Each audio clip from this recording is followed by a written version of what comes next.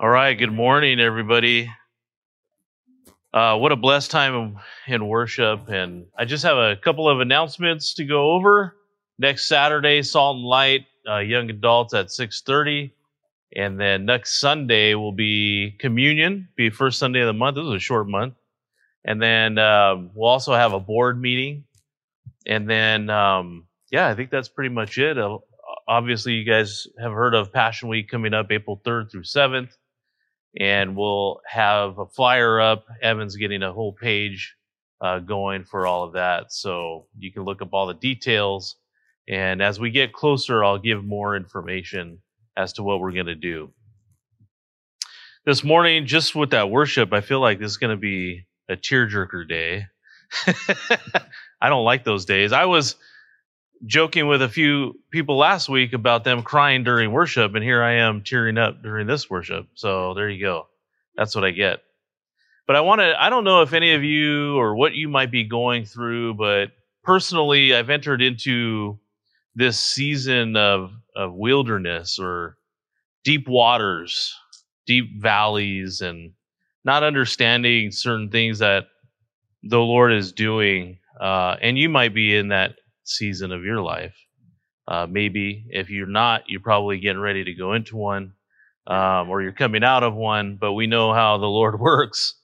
And this devotion really touched me, and it's based off of Isaiah 43:2, and I believe he's using the NLT version, and it says this: the Lord says, "When you go through deep waters, I will be with you. When you go through rivers of difficulty, you will not drown. And when you walk through the fire of oppression, the flames will not consume you." And this is called from the heart of God, as if God was speaking. I never promised that you wouldn't go through deep waters, rivers of difficulty, or fires of oppression. I have promised, however, that I will be with you and bring you through.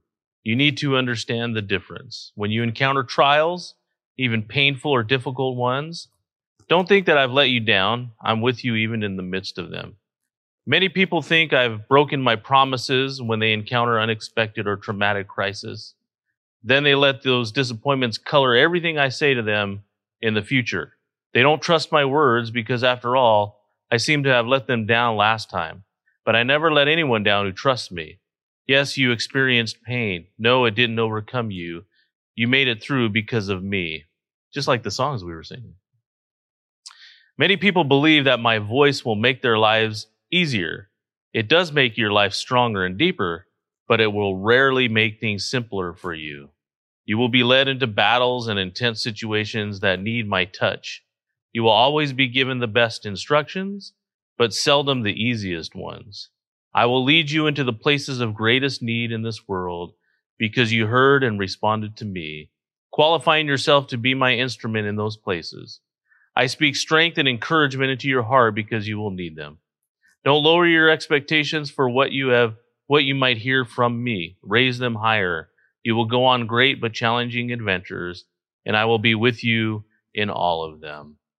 Sometimes the things that we go through seem insurmountable, seem so huge, yet there's always somebody going through something more. Always. Usually always we will experience that. And so sometimes the things that we're going through feel like they're the biggest things ever, and that's okay. But man, I'm telling you, the things that those deep waters and troubles and things like that, as you guys have experienced, man, make you cry out to the Lord even more and get with him even more. So I'm grateful for these times, just as we learned from the Apostle Paul on what to do during times of trials and tribulations that we've been reading Romans. And he says how they bring us closer to the Lord. So we're in Romans chapter 5. I just wanted to read that to you. Hopefully that encourages you. And we're in Romans chapter 5, going through verses 12 through 21. We're going to continue on because last week we just did verse 12. And now we're going to do verses 12 through 17. We'll probably make it through verse 17. And then after that, next week, we'll get through verse 21. And then we'll start into chapter 6. So we're almost at the halfway point of the book of Romans after, a year? So that's awesome. I love it. So let's pray. Heavenly Father, We come into your presence and we're so grateful to have this place. We're so grateful for this time this morning, Lord, to come and to worship you. And I'm so grateful for these people, Lord, who have come out to worship you in song, Lord, together, and now worship you in your word, Father. And we pray, Father, for all those who are not here, who are sick, Father, who are hurting, whatever they might be going through, Lord, we lift them up to you. We ask that you would touch their hearts and minds and touch them physically. And Lord, especially in this weather, keep us safe from any sicknesses, Lord, from any harm, Father, and go before us and lead us. And we pray now, Lord, that you would open up our ears to hear, open up our eyes to see, and open up our hearts to receive what you have to say to us today. Holy Spirit, we invite you to enlighten our minds and our hearts to your precious word. And we pray these things now in Jesus' name. Amen. Romans chapter 5, verses 12 through 21. That's what we're going through. We've been talking about the universal impacts of Adam and Jesus. This will be our second part to this series. Now, the Apostle Paul, we read in verse 12. Let's read that together real quick in chapter 5. Therefore, just as through one man sin entered the world, and death through sin, and thus death spread to all men because all sinned.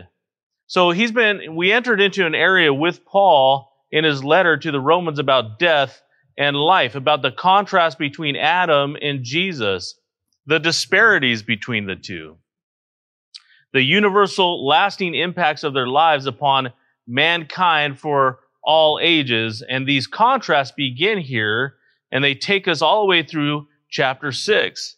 So through chapter 5, verses 12 through 21, we see the death in Adam and life in Christ. Then as we enter into chapter 6, it shows us how in Christ we are dead to sin, and then we are alive to God. And also in chapter 6, we see that we are slaves, or we were slaves to sin, and now we're slaves to God in Christ. But back to chapter 5 now, the disparities between Adam and Jesus is going to be our focus right now in these verses. So in verse 12, we're told that death entered through Adam, transmitted to everyone, because Adam is what? He's the federal head of humanity, of all humanity. And so we are genetically in him, which is what we discussed last week. And when he sinned, he entered all of us into universal sin, which brought separation from God. And that's not what the plan was. So he broke the only commandment of God. And sin was already here with Satan, but it entered into the world through Adam. And what was the lasting impact? What was the result of this? It's death. Immediately it was spiritual death, and then eventually it was physical death. But God made a way for the spiritual death in Jesus Christ. Remember, God said, you sin and what? You die. You sin, you die. The proof that we're all in Adam is that everyone dies. And that proof is found all the way through the Bible, even through Genesis chapter 5, as we read those several scriptures through that lineage. Through the lineage of Adam, everybody died. Now, John, in the book of John, chapter 3, verse 18, it tells us this: he who believes in him, in Christ, is not condemned, but he who does not believe is condemned already, because he has not believed in the name of the only begotten Son of God. Then he repeats this in John 3:36. He who believes in him is not condemned, but he who does not believe is condemned what? Already. You're already condemned. But there's a way out. Because he has not believed in the name of the only begotten Son of God. And what John is saying is that if you do not have Christ, you're condemned already. You're condemned already because you're born in this sin. Because you were born into it, and its lasting effect is death. Without Christ, you're left in your natural state. And what was that? Rebellion against a holy God. And who entered us into that rebellion? Adam. Without Christ, we will be thrown into a place or was only made for Satan and his fallen angels, will be thrown into the lake of fire, a place that was never designed for any human being. And so to go there when it's not designed for you, when there's a way of escape, is insanity. Because there is a way of escape. And what tells us that that was only designed for them? Matthew 25:41. You can read that on your own. Now, death reigning. See, in Job, the Bible calls death, in man's view, the king of terrors. It's called the king of terrors. I like what John MacArthur wrote. He wrote this: "No truth is more self-evident than the inevitability of death. The earth is pockmarked with graves, and the most incontestable testimony of history is that all men, whatever their wealth, status, or accomplishments, are subject to death. Since creation, every person but two, Enoch and Elijah, have died. And were it not for Christ's rapture of his church, all men would continue to die." End quote. Now, you might quickly think of Enoch and Elijah and wonder, well, they didn't die. So what do you mean everybody dies? Well, as an aside, and this is something for another time, but real briefly, if they are the two witnesses in Revelation that is spoken of in chapter 11 of Revelation, then they will die by the hands of the beast. That's what the Bible tells us. It's described to us there. We'll discuss that another time. But the overarching truth is that death is inevitable, and it comes to everyone. It comes to all of us. The 18th century poet Thomas Gray wrote the following: "The boast of heraldry, the pomp of power, and all that beauty, all that wealth ere grave, awaits alike the inevitable hour. The paths of glory lead but to the grave." The paths of glory lead to the grave. Everybody dies. Walter Frederick Adney, a 20th century theologian and biblical scholar, gave some of his own reasons why death is known as the king of terrors. And he gave 7. I want to read those to you. The first one says this: "It is opposed to the natural love of life. All that a man hath when he give for his life. Therefore death appears as his enemy. Every living creature shuns it. The fear of it makes a tragedy of the chase." He writes for the second time, "It is irresistible, a veritable monarch. We may maintain a state of siege for a time, but we know we must all capitulate at last. When death storms the citadel in real earnest, no power can keep it out. These are the reasons it's a terror." Number 3, he writes, "Its territory, listen, is unknown. The mystery of death adds to its terrors. If we saw more, we might fear less. We launch our vessel on a dark sea, not knowing what surges beat on the further shore." Number 4, he writes, "It comes in pain. We often say that the worst is over with the poor sufferer before the end has come. The bitterness of death has passed before death itself has been reached. Still, there is suffering at the end of most lives, and we instinctively shrink from this. We cannot bring ourselves to face the thought of the death struggle. We want to avoid any pain. We don't want it." Number 5, he writes, "It takes us from all the light and joy of the earth. The natural love of life is confirmed by experience. To die is to lie in cold obstruction. All the sunshine and flowers of this fair world are gone. All the sweetness of companionship with loved on earth. The soul is severed from its earthly delights." Very positive. Number 6, he writes, "It comes to each singly. Each soul must venture alone into the dread unknown." Man, that's a terror. And number 7, it ushers us into future judgment. After death, the judgment. The sinner who dares not give an account of himself before God dreads to hear the summons from the messenger of the unseen. The sting of death is sin. Those are his 7 reasons why death is a terror, and it certainly is without Christ. You see, the reality of death, it comes to everyone without interruption and without exception.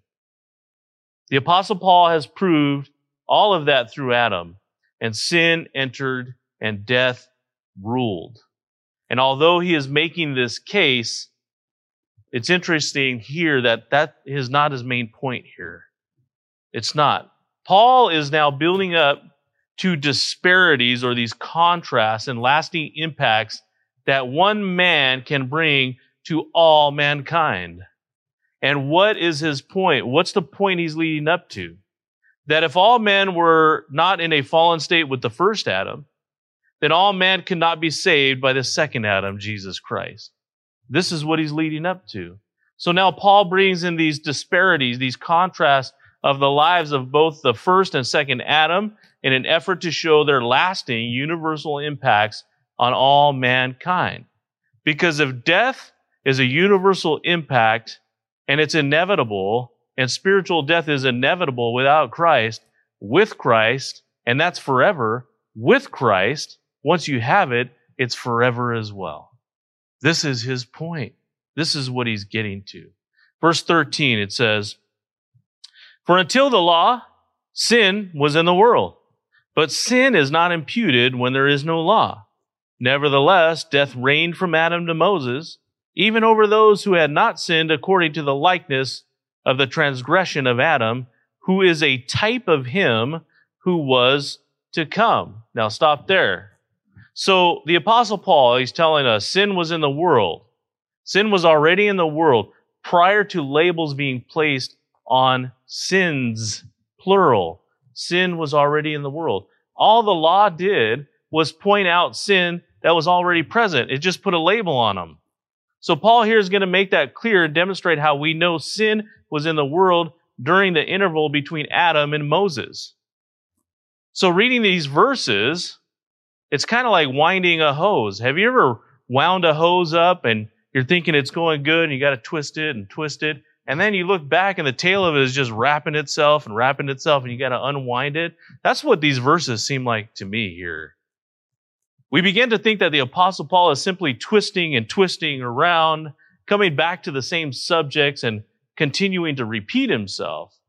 And in a way, he does repeat some truths here. But every time he repeats a truth, he brings along with it a trailer of new examples and affirmations. And this is what he's doing here. The Apostle Paul, he's extremely precise in his wording and intentions. He always has an intention.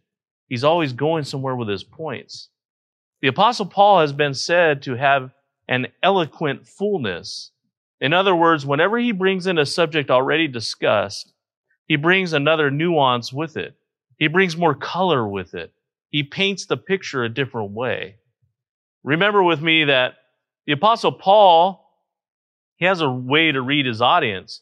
He knows them. And as he's writing this, he's been arguing with this invisible bystander in a crowd, remember? So here he's thinking of somebody very, very sharp, a very deep and methodical thinker. Like in my industry as a financial advisor, we sometimes deal with engineers and attorneys, and they're very left-brain thinkers. They're very methodical. They want to know, when many of us just want to know the end results, these people want to know the inner workings of how those results were obtained. And so your conversations are longer. They're reading through all the documentation, asking all the questions, which is fine and great. But this is what the Apostle Paul is dealing with now. He's arguing with every person. So this is who he's addressing here in these verses 13 and 14. So the question that bystander might be asking could be something like this. If there was no written law, then how could there be sin? If there's no written law, how could there be sin? It's again because we are sinners through our earthly father, Adam. And the proof that there was sin between Adam and Moses, because there was still death. That's the proof. There was still death. Because from Adam to Moses, death did not take a holiday, did it?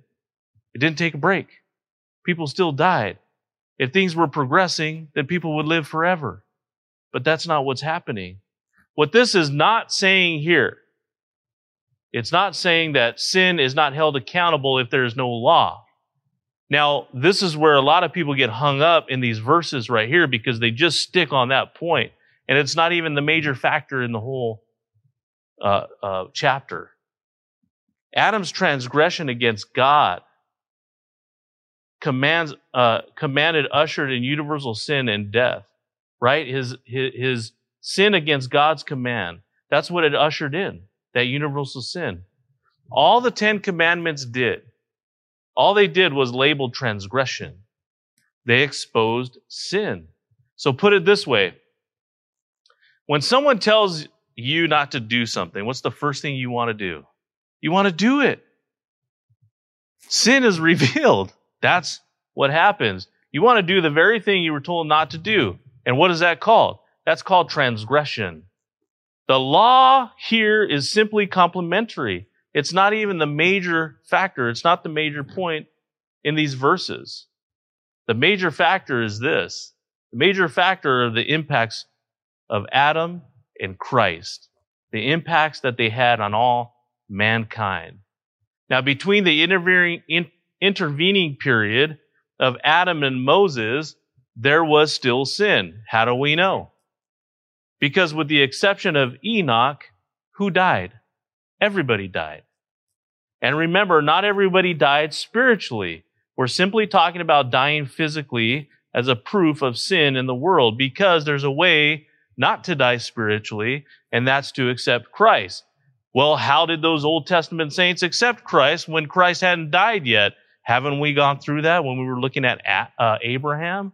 Because we know way back in Genesis, the cross was already foretold. And we know that many Old Testament saints accepted Christ by the light that they were given to see him. We've been through these verses. The point here is that all humanity is born in sin and held accountable for it. So we know we're all connected to Adam. How? We're all connected to Adam in sin. Well, how do we know this? Because we all die physically. Those who died prior to the law given were not dying for their transgressions necessarily. They were dying because of sin, singular sin, the universal sin. And that's why we have to deal with universal sin. Because the moment we begin to go to somebody and tell them what they're doing wrong in life, well, what is that going to do for them? We're just on our high horse. That's all they view it as. We have to come to them with the universal sin that we're all sinners and that we need a Savior. That's why repentance is necessary. That's why we need to get them to see Jesus Christ. Not pointing out all their faults, because we have the same faults. Pointing out that we were in rebellion with God naturally through Adam, and this is how we do it right here. This is what's being pointed out, the universal sin. Sins plural is just the result of what? Sin singular. You sin because you're a sinner. You don't become a sinner because you sin. And that's a very critical concept to understand, because if I realize I'm a sinner, then I'll realize I need a Savior. So sin was in the world already, entered through Adam. The proof of it during the time between Adam and Moses is what? Is death. And in verse 14, we're told that Adam is a type of Christ. He's a type of Christ. Interesting, don't you think? Because then we're going to read and it's going to start talking about these gifts. What gift did Adam give us? Really, think about it. What was that gift? I mean, what kind of gift is that? He's a type of Christ in reverse. This is what the Apostle Paul is doing. Now, we'll look at the disparity in types, and we'll look at 3 of them. The first one is this, the disparity of consequences. Let's look at verse 15. It tells us this, but the free gift is not like the offense. For if by the one man's offense many died, much more the grace of God and the gift by the grace of the one man, Jesus Christ, abounded to many. First, we have the disparity of consequences. As the result of the actions of 2 men being compared, both lives of the first and second Adam gave us a gift. But the one gift is not like the other gift.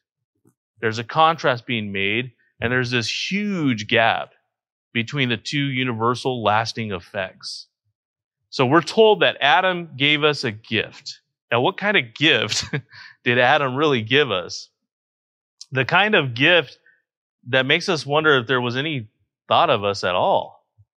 I mean, do you remember maybe at a birthday party or at your birthday party or Christmas and somebody gives you a gift, a family member, a friend, you open it and then you look at it and you wonder, do they even know me? I mean, what kind of gift is Adam giving us? The gift that Adam gave to all mankind is death. Christ's gift, on the other hand, is the exact opposite. It gives life eternally. One gave death eternally.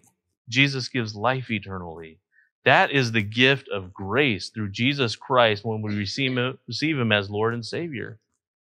The disparity of results that the Apostle Paul points out to us, listen, they're astounding. Think with me for a moment. What was the devil's temptation to Adam and Eve? He told them what? That you're going to become like gods. You're going to be like God. In other words, Satan's accusation against God is that he's lying to you. Why? Because he doesn't want you to be like him. And as soon as you do that, you're going to be just like him. How tempting that is, right? He wanted to be like God.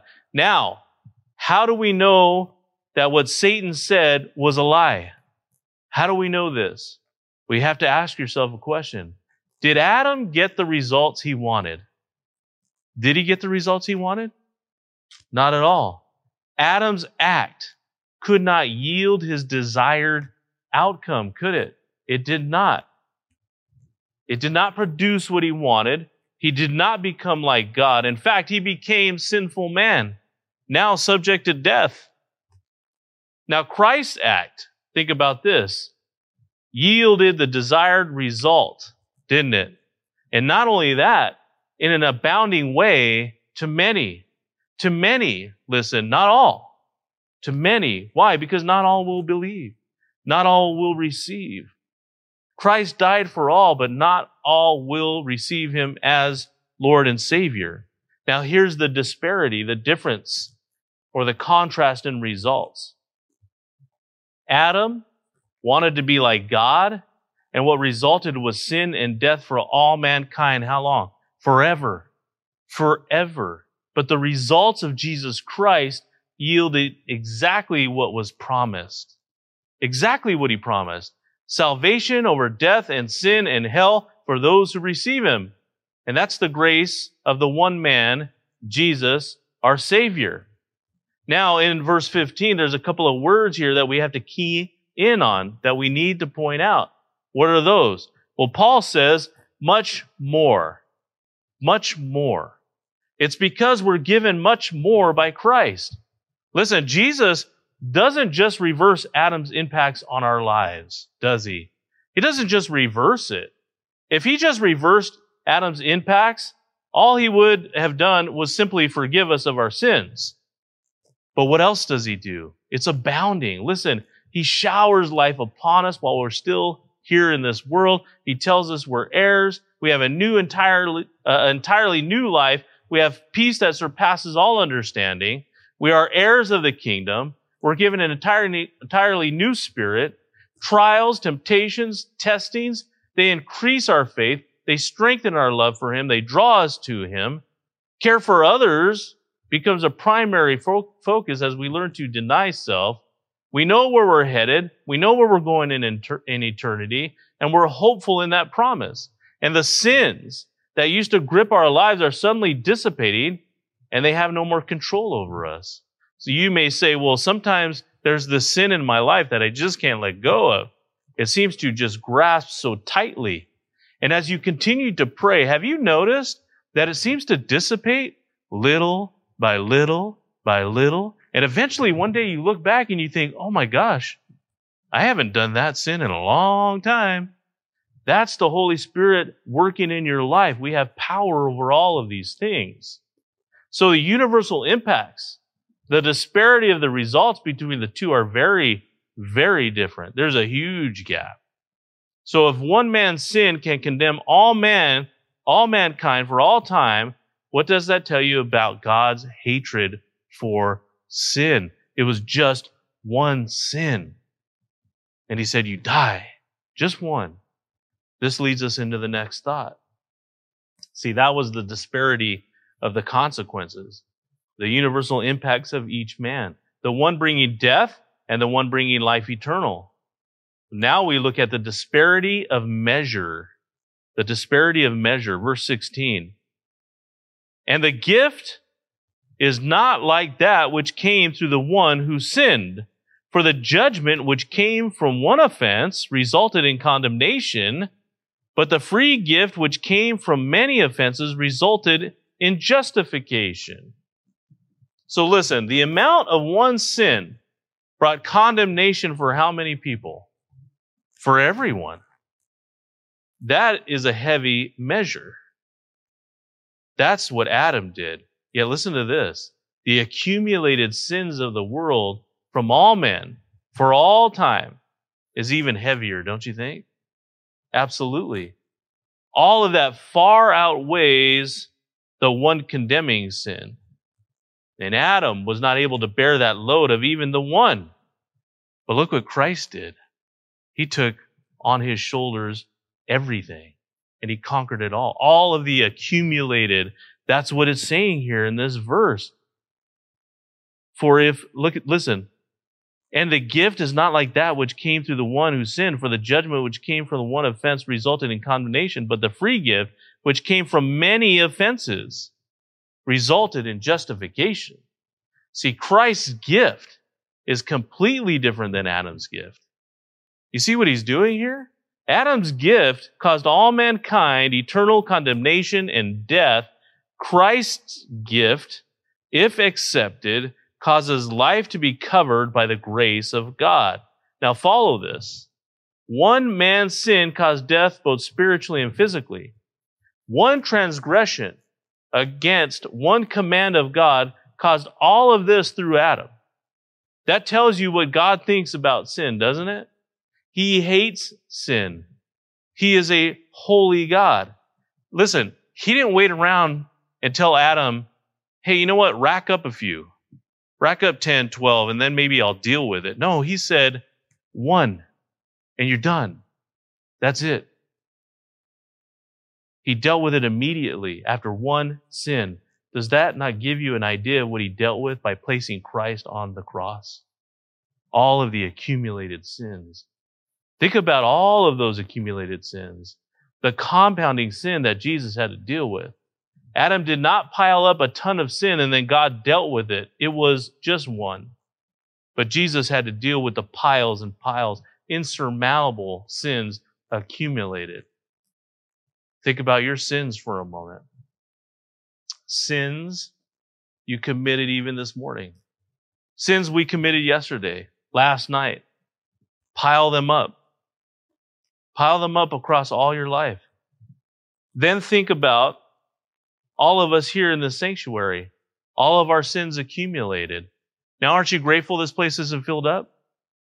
All of those sins accumulated. Then everyone in the entire world. Listen, that's what Jesus died for. All of that. Adam committed one and death entered. Jesus dealt with them all and eternal life entered. Amazing. In that, Jesus' death far outweighs what Adam did. These are monumental truths the Apostle Paul is pointing out. You want to know how it's done? You want to know the inner workings? The Apostle Paul is saying, hey, engineer, hey, attorney, this is how.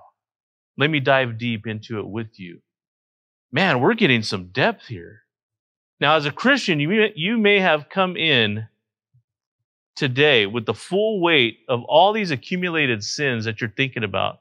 Maybe you feel guilty for all of this stuff, thinking that the wages of all of them is placing you in eternity in hell forever, just because that's the way you feel because of guilt. But here, aren't we being reminded that Christ died for all of them? Forever? And his gift is superior? That's the peace that we should have. And now in Christ, we do not have the sweat of the heat of hell in front of us, do we? No, what we do have is that cool breeze of the Holy Spirit, a tailwind at our backs propelling us forward into eternity in heaven. That's what we have. It's amazing. So one man, Adam, he sinned once and ushered in judgment. And one man, Christ, took on all the accumulated sins of everyone and died once, ushering in the opportunity of salvation when we believe in him. So, the disparity of consequences, the disparity of measure, because the measurements are incomparable of the two. They're vast. There's a huge gap. And now the disparity of inevitabilities. What's that? The inevitable results of all of this. Verse 17. For if by the one man's offense death reigned through the one, much more those who receive abundance of grace and the gift of righteousness will reign in life through the one, Jesus Christ. The universal impact of each man's act, Adam and Christ, both brought a fixed result. Adam gives us a reign of death. Terror. It's terror. Christ gives us a reign of life that's full of grace and full of peace. You see, the certain and fixed result of Adam is what? Death. This is what he's pointing out. That's the fixed reality. The certain and fixed result of Jesus Christ is what? Life. And how long? Eternity. Eternal. That's salvation. That's the salvation we have. Adam's act and the fixed inevitable result, listen, it can be overthrown because we know that Jesus overthrew it. It can be overturned. It can be overruled. You could be acquitted. In other words, someone else could come along and overthrow it and deal with it. And that was God himself coming down off of his throne in Jesus Christ, God incarnate. Christ can come along and take away the sting of death and deal with its eternal impact. And he said he would do it. Remember back in Hosea 13:14, it says he's talking to his people, but aren't we his people grafted in? This is for us too. I will ransom them from the power of the grave. I will redeem them from death. O death, I will be your plagues. O grave, I will be your destruction. That's the God of the Old Testament. The love that he has. But listen, the gift, the act of the second Adam, Jesus Christ, cannot be overthrown. This is a precursor to chapter 8. You see, the seal of the Holy Spirit, the gift of life that we have in Jesus Christ can never be taken away once we have it. It cannot be penetrated. It cannot be overturned. We are acquitted.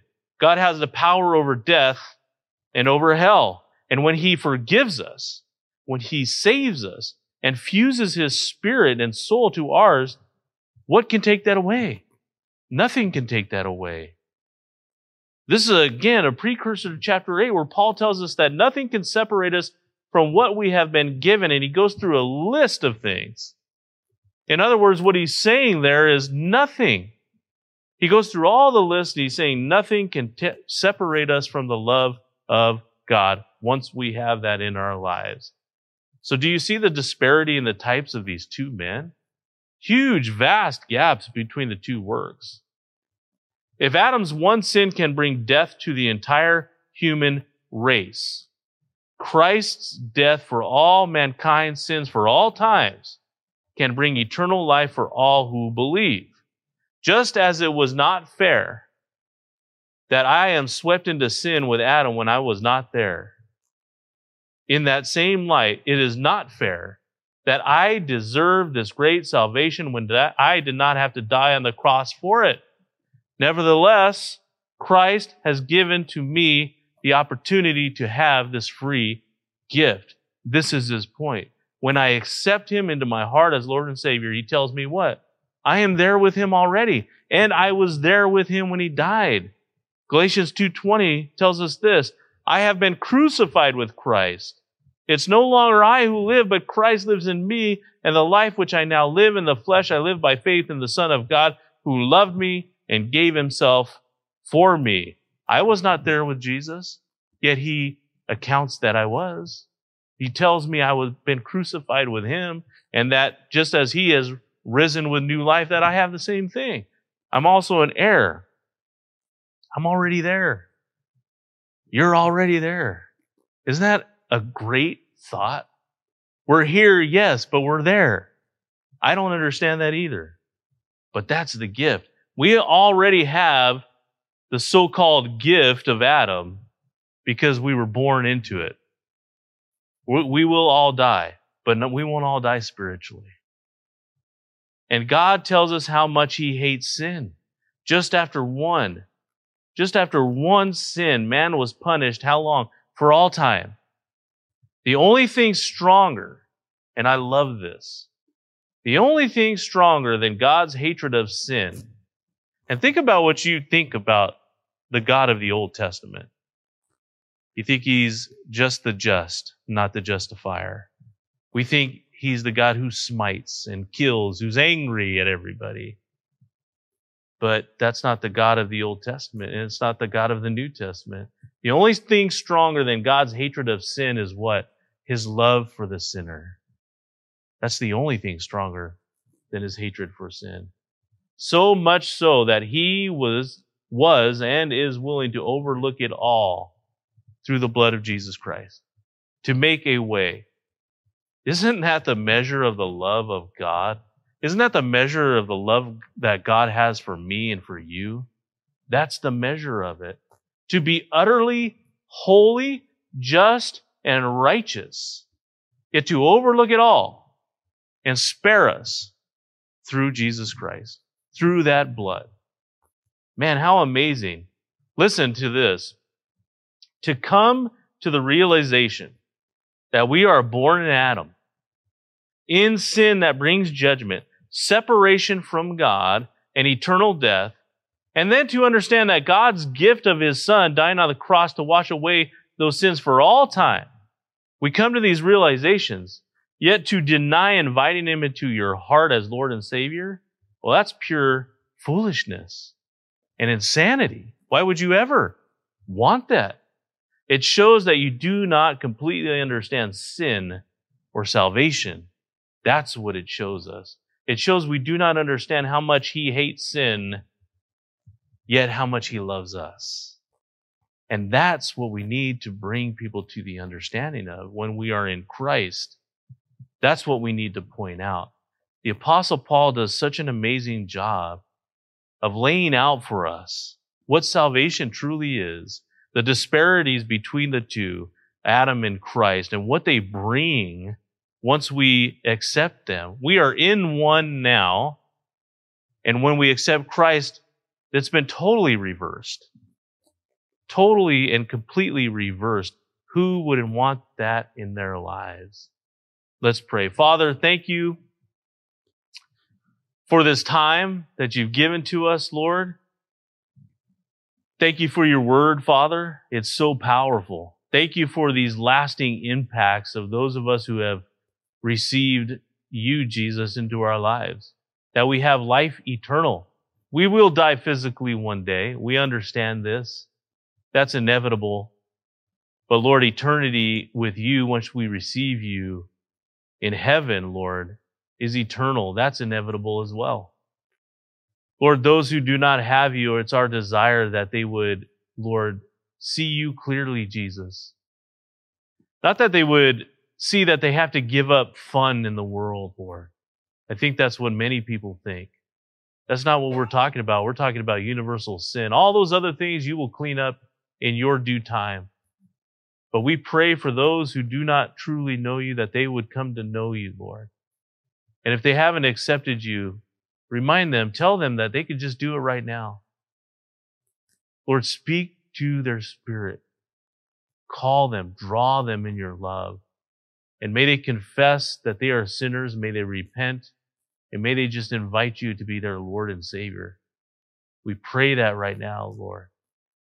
And Lord, we thank you for us as believers right now, for reminding us of the blessed gifts that we have in you, and that nothing can take it away from us. What a glorious and blessed salvation we have. And thank you for affirming it and reinforcing it. And Lord, those of us going through pain, suffering, seasons of doubt, seasons in the wilderness, Lord, even seasons of joy, Father. May you be there with us in all of it. We thank and we praise you now, and it's in Jesus' name that we pray. And everybody said, amen.